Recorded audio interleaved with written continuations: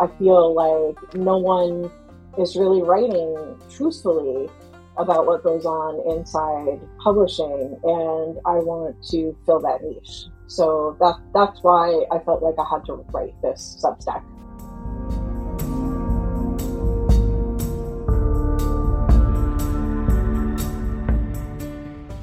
Welcome to the book I had to write. I'm Paul Zakshevsky.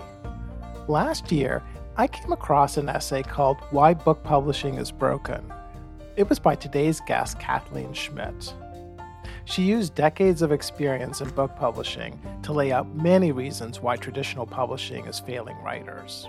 And the essay really stood out, not just because Kathleen presented solutions to the problems she had diagnosed, but also because her perspective was clear-sighted, well-informed, and so honest and personal. I've been hooked on Kathleen's Substack newsletter, Publishing Confidential, ever since.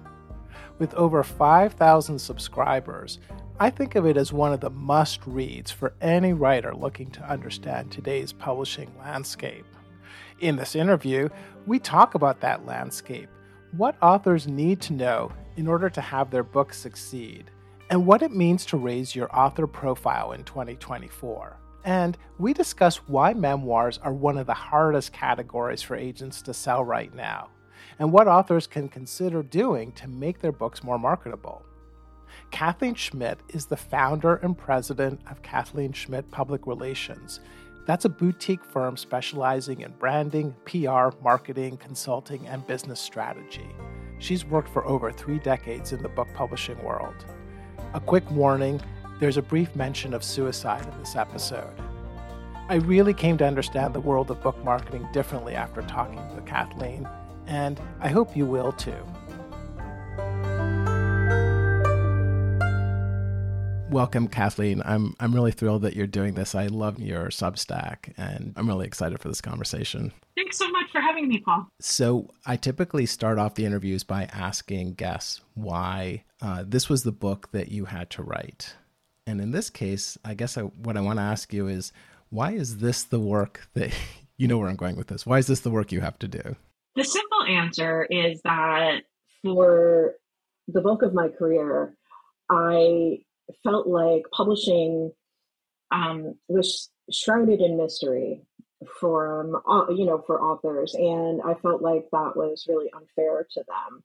And I found myself in positions several times where I wanted to give information to authors, but I was told that I couldn't do that.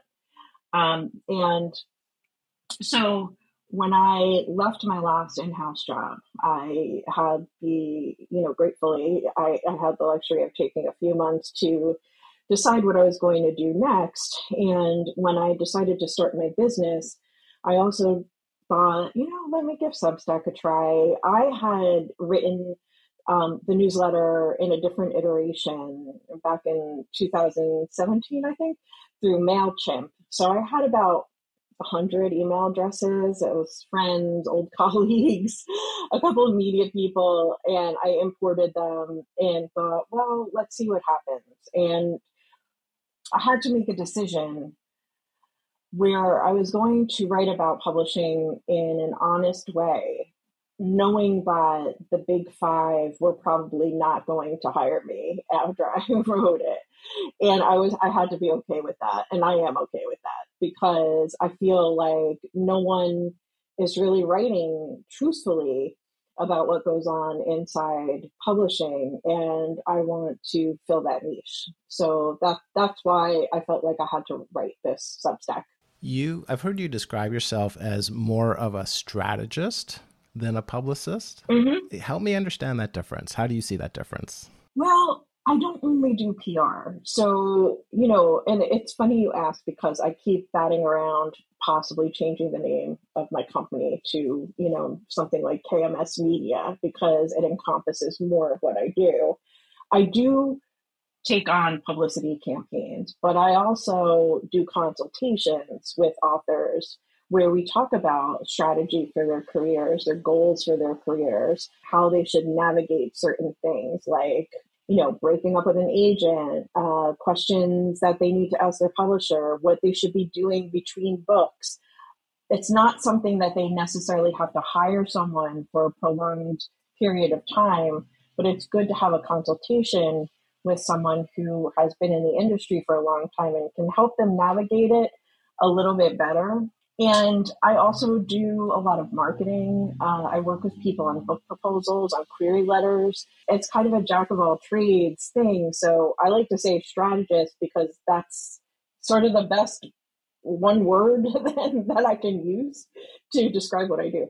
I think it was last year you wrote a post called Why Book Publishing is Broken. And I know you've done other episodes on this, but just kind of top line, since I feel like this is such a big theme that you, or big note that you strike really in a lot of your work. And you do offer, of course, a lot of solutions, but why, from your perspective, is book publishing, at least Big Five book publishing, broken? There are a few reasons I can give bullet points on. One, they publish too many books. That's absolutely 100% true. I know people don't like to hear that, but they do. They publish far too many books, and there aren't enough people buying that many books to be publishing the amount that they publish. Number two is they acquire books that they don't put marketing muscle behind. And it makes no sense to do that, because if you're not putting any marketing muscle behind a book, why are you bothering to publish it? It's not Field of Dreams where you build it and they come. You actually have to do something to bring the consumer in. Third, they rely heavily on other platforms to do the promotional work for them instead of doing it themselves.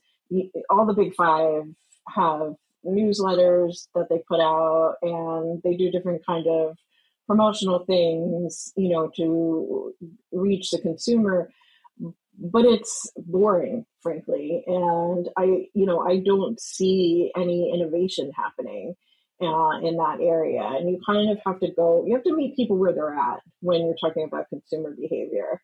Fourth is really, there's no rhyme or reason to P&Ls or advances or the whole idea of what each season you're publishing or the amount of books you're publishing. It's all kind of garbled. And I feel like if you're not able to pay authors an amount that they can live on, what are we doing? Further, you're not paying your staff a livable wage. So on many levels, it's broken. Another big theme for me is that big publishers rely heavily on the big books to make their numbers. And while that's all fine and good, it's not a sustainable model, because eventually that's going to dry up too. So there needs to be some more experimentation in the industry. I think to your point number two about marketing budgets, I know, and this is very anecdotal, but a lot of writers I know talk about or have hired independent publicists, or they certainly think about it. And other writers who haven't yet approached publication don't necessarily know about this. Why would someone hire an independent publicist? What should they know about marketing budgets these days? Well, they need to know the right questions to ask their publisher. So no publisher is going to come out and say, hey, we don't have the budget for you, and our publicist is not going to pay as much attention to you as you think they might. So you might want to hire someone. You need to ask it what the marketing and publicity plans are, but you also need to be able to decipher them. So one of the things I do with authors in an initial consultation when we're talking about them employing my services is what those plans mean.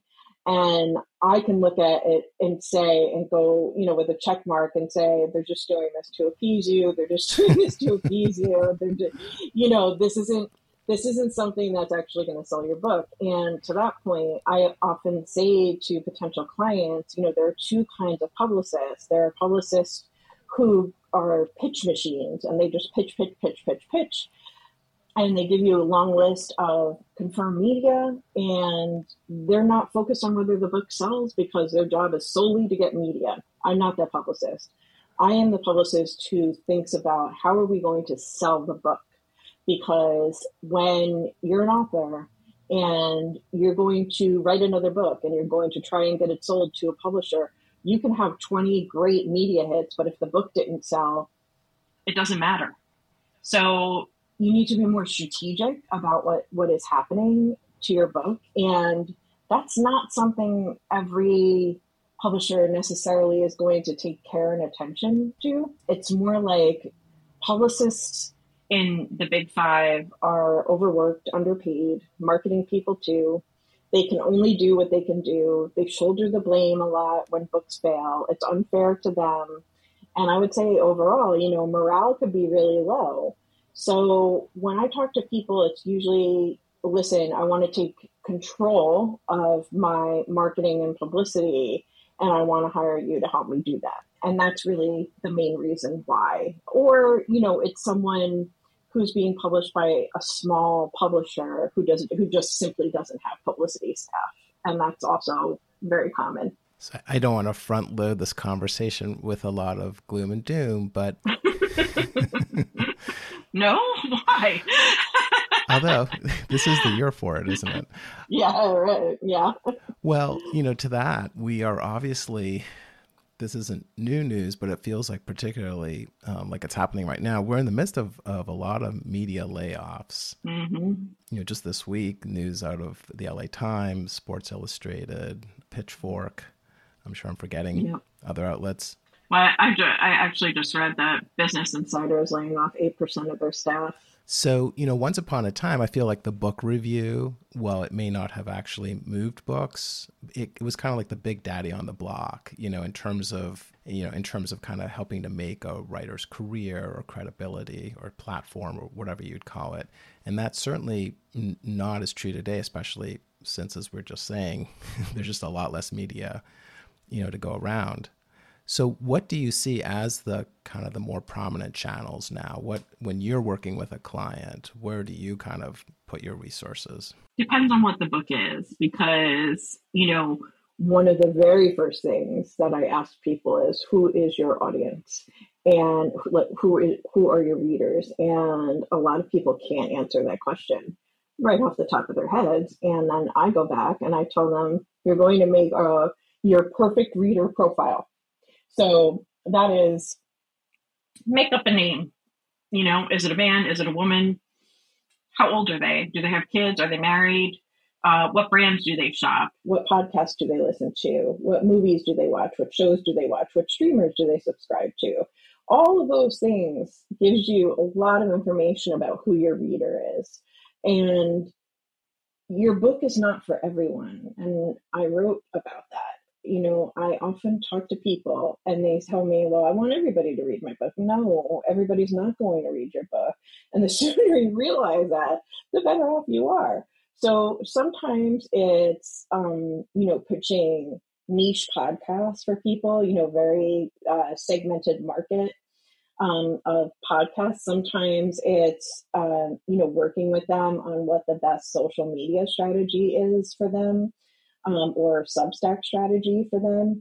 Other times it's straight traditional media, which is getting increasingly difficult to confirm. So my marketing background is very helpful in what I do for authors, because sometimes I tell them, listen, the publicity part is not the thing that's going to work here. The marketing part is the thing that's going to work here, but you also have to participate. And that's hard too, because a lot of authors like to be in, solitude writing, and they don't like to participate in the social part. But we're in an age now where it's absolutely necessary for authors to participate. They have to. You can't just give the keys to your publisher or a publicist or a marketer and say, here, you do everything. That's not the way it works anymore. If there's kind of one thing that every writer listening to this should do, if nothing else, I don't even know if we can reduce it to one thing, but is there one thing like you always tell people off the top? One thing I tell people off the top is go find where your audience lives when they're not reading books. And so that means find them on, Instagram, whether it's Instagram, TikTok, Threads, Twitter, I don't even bother with because it's a wasteland there. Is it Facebook groups? What Facebook groups are they in? But go find people, go find your people. That's super important, and start engaging with other people, because more often than not, writers are kind of like, well, I'm getting into writing my next book and that's all I want to do. That's great, but your next book isn't going to sell unless you sell the book that's out there right now. So that's one thing every author should do. I heard you talk about a lot of social media platforms there. Mm-hmm. Different folks are in different places with social media. I know I have a hate-love relationship. I'm sure you may as well, by the sound of things. Mm-hmm. How necessary is social media for authors? And are there particular apps that you feel are really like more kind of like where you really have to be today? I think social media is still really important because whether we like it or not, that's where people live these days online. I kind of X'd out, no pun intended, Twitter /X, because it's just, you're not going to get the engagement there. The algorithm favors everybody who's paid for a blue check mark. So it's just impossible. Threads I really like. Threads can be like the first 5 years of Twitter, if you know how to post that way. So Threads to me is an intersection of some people like me who were on Twitter for 15 years and were refugees that went over to what we think is the better place. And then you have a whole faction of people who were never on Twitter, but they were on Instagram and they want to see what Threads is all about. And I absolutely love that because you have the opportunity to get an entirely new audience to engage with you. And I have found in posting that the real simple stuff that I post gets the most engagement. I don't get really deep on there. I don't get really in the weeds with publishing or anything. It's truly what social media was in the beginning. And I know some people will argue that fact, and there's toxic people on every single platform. But the more you post there and the more you post about certain things, the more engagement you'll get and the less trolls you're going to get. So I really like Threads. I like Instagram because Instagram, you can post on your grid, you could do a story, you can create a reel, which is their answer to TikTok. I love all of those things. TikTok, they will have to pry from my cold, dead hands because wow. I don't create videos very often. When I do, it's like my puppies to funny music or something like that. It's very experimental for me. But every single night I put my headphones on when I'm done with work for the day and I just mindlessly scroll. And the wonderful thing about TikTok is, and it's kind of the scary thing, is that their AI algorithm is so good that it gives you exactly what you want without having to search for it. So every single time you open your app of TikTok, it gives you what you want and there's no decision fatigue. And I think that's a huge reason why it does so well. Facebook, I feel like it's good if you're in groups and you're engaging with people in groups because you can make connections that way. It's not really a place where I would say to put all of your promotional energy into, but it's still worthwhile.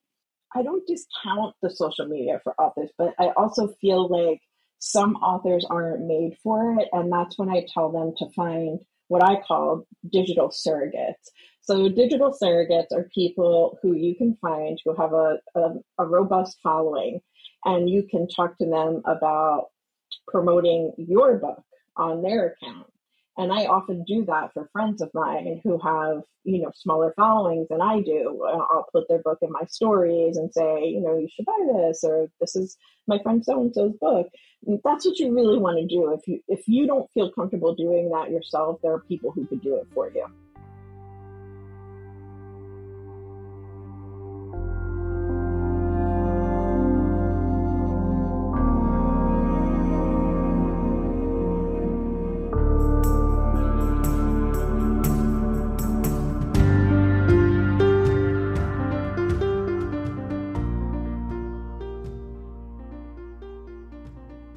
So I wanted to switch gears a little bit because a lot of this podcast is focused on nonfiction writing. And so I wanted to kind of pick your brain about the state of, or maybe the sorry state of nonfiction publishing these days. There was a time, I feel like, when memoir, it was a huge genre. And there, maybe from the end of the 80s through like 2018, there are countless big books, right? Angela's Ashes, Liar's Club, Educated, Wild. Mhm. And I guess my question is, I read something that you wrote the other day, went something like, I won't sugarcoat this, memoir is the toughest category for agents to sell right now. I'm wondering how we went from there to here. Oversaturation. That's plain and simple. It's just an oversaturation of memoirs. And I talk to a lot of authors who are either in process of writing a memoir or have written one and want to promote it or are wondering whether they should write one. And the thing is, I don't mean this to devalue anyone's work. It's just a fact. So many of the stories are similar. There are only so many memoirs about trauma or divorce or sickness or mental illness and, life changes and on that one can publish until the market just isn't going to hold that many titles or sell that many titles. The other part that I think that has kind of taken away from memoir is social media. Because if you think about it, somebody's social media account is sort of like their memoir. You are finding a lot out about people online and you're finding out about it for free. So to ask somebody to buy a memoir, it has to be pretty extraordinary, and that's the thing. Of course, everybody feels like their story is unique and it's extraordinary. And I don't devalue that at all. We all have our own experiences and we all sometimes feel if we just shared them with other people, it would make us feel better. And you have an important story to tell, but you really have to ask yourself, is it a book or is it an essay? Is it a book or is it some post on social media? Because the answer usually is it's just an essay or it's just some post on social media.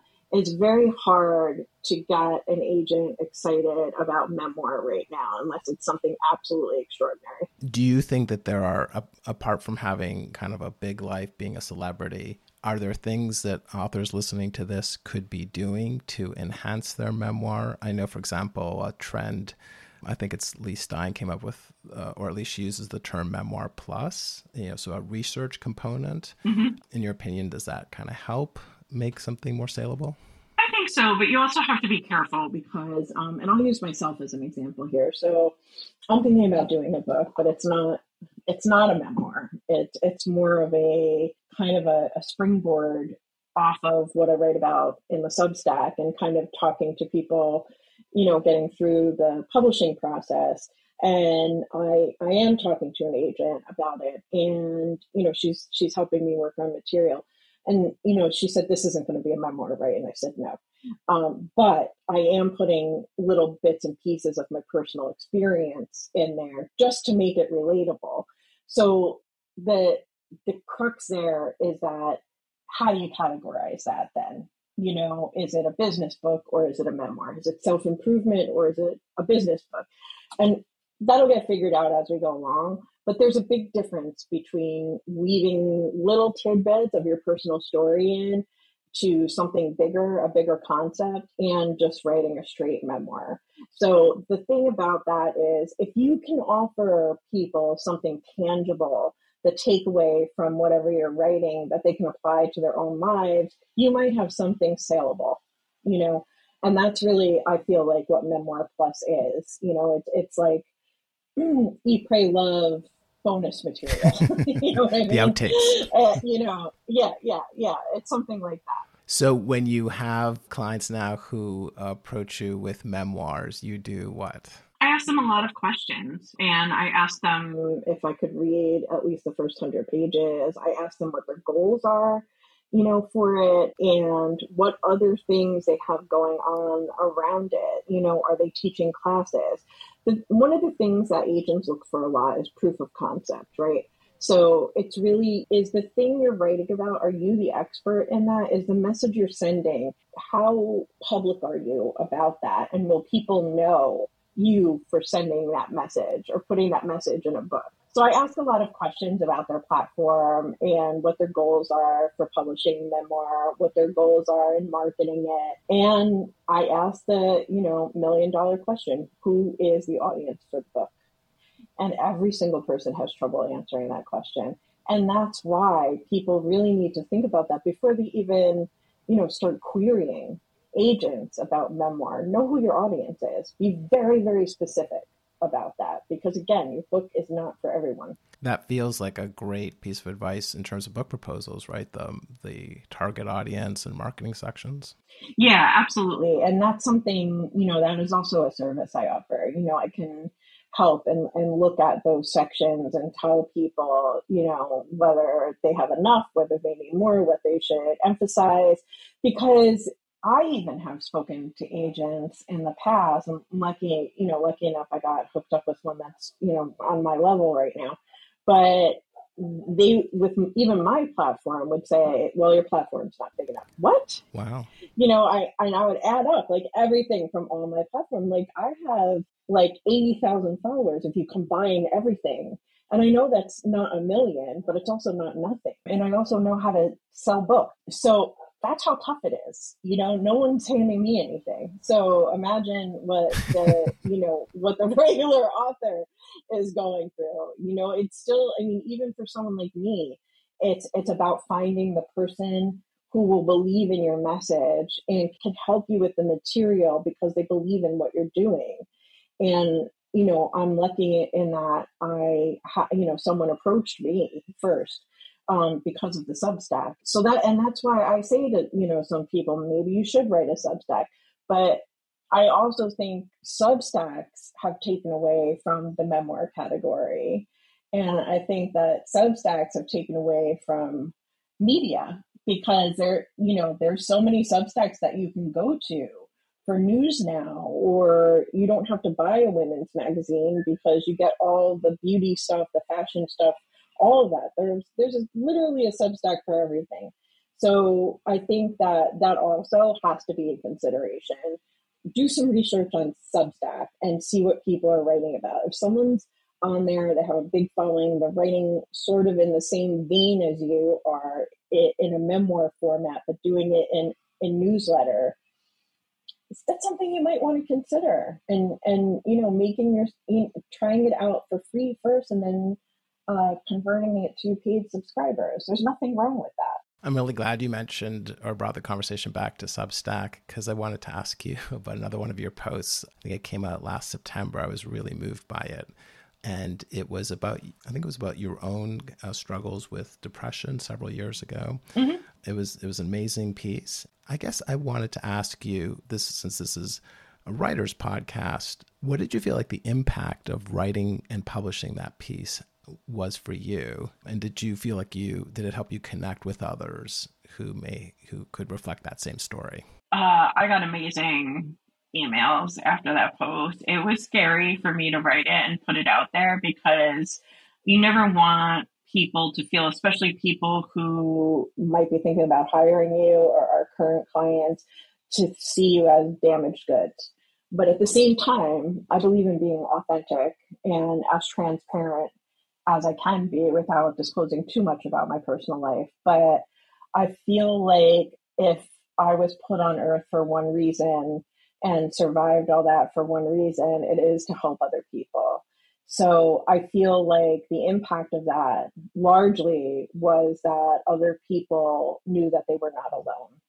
And I deal with so many writers that I know that they go through these bouts, and I know how emotional it is, and I know the highs and lows. I've experienced that doing PR, and a lot of people who do PR suffer from depression and anxiety. We all have a love-hate relationship with it because the highs are really high, but the lows are really low. So I would experience, if I was working on a big book and there were a ton of media and I'm going, taking someone to all the shows and, just busy, not even having time to think about anything. And then that's over and you're back to, regular life, and the crash is really bad. And then you go, it's like you're up here and then you're down here. And, you know, I've been through quite a lot in this industry. You know, I have failed spectacularly, and have ended up in the depths of depression and had to go to outpatient and just work on myself to be able to cope with a lot of different things. And it helped me. And I just want people to know it's okay to do that. It doesn't make you a failure. It's actually really brave to make that decision. It's a brave decision to stay alive. You know, that's what I want people to know. It's a brave decision to be alive. And when you make that intentional decision every single day, you are so much braver for it. You know, and suicide is, I never, ever, ever want to hear people say that someone took the easy way out, because it is not the easy way out. It is because a person feels so much pain that they would rather not feel that anymore, and they feel like the doors are closing in on them. I know with myself, I felt like there was no tomorrow. I felt like there was not going to be a day where I didn't feel that pain. You know, what I learned from that, and I do much better coping now, is that tomorrow is a new day. You have a gift, and that gift is another day. And if you could just hold on for another 24 hours, I promise, things will start to get better. I love that message. And thank you for writing the post. Thank you. It was really meaningful. And it also feels like you felt like Substack was the right place to put that out. I did. I felt like I would reach the right audience by putting it there. I had, you know, over the years, I had tweeted a lot about my struggles with mental health, and that really wasn't the place to do it. I felt like a cohesive essay on it was much better. And I also felt like if I could be authentic to my audience and let them in a little bit, it made me real to them. And it made me relatable to them. And that was super important to me. And that's also how I approach, you know, like threads on social media or Instagram. I let people in, you know, to see that I'm just a regular person. You know, I'm not some hoity-toity publishing executive who's untouchable. I'm a regular mom, wife. I live in New Jersey. I have 2 teenagers. I'm at the Jersey Shore. I run around like a maniac. I have 2 puppies. You know, I'm just a regular person who happens to work in publishing. It's not who I am. You know, publishing is not who I am. It's what I do. Who I am is who wrote that essay. Well, Kathleen, I want to thank you so much for your time today. I've loved this conversation. I'm super excited that you're working on a book. I can't wait to have you back on the show. And just thanks for your time. Thank you. I appreciate it.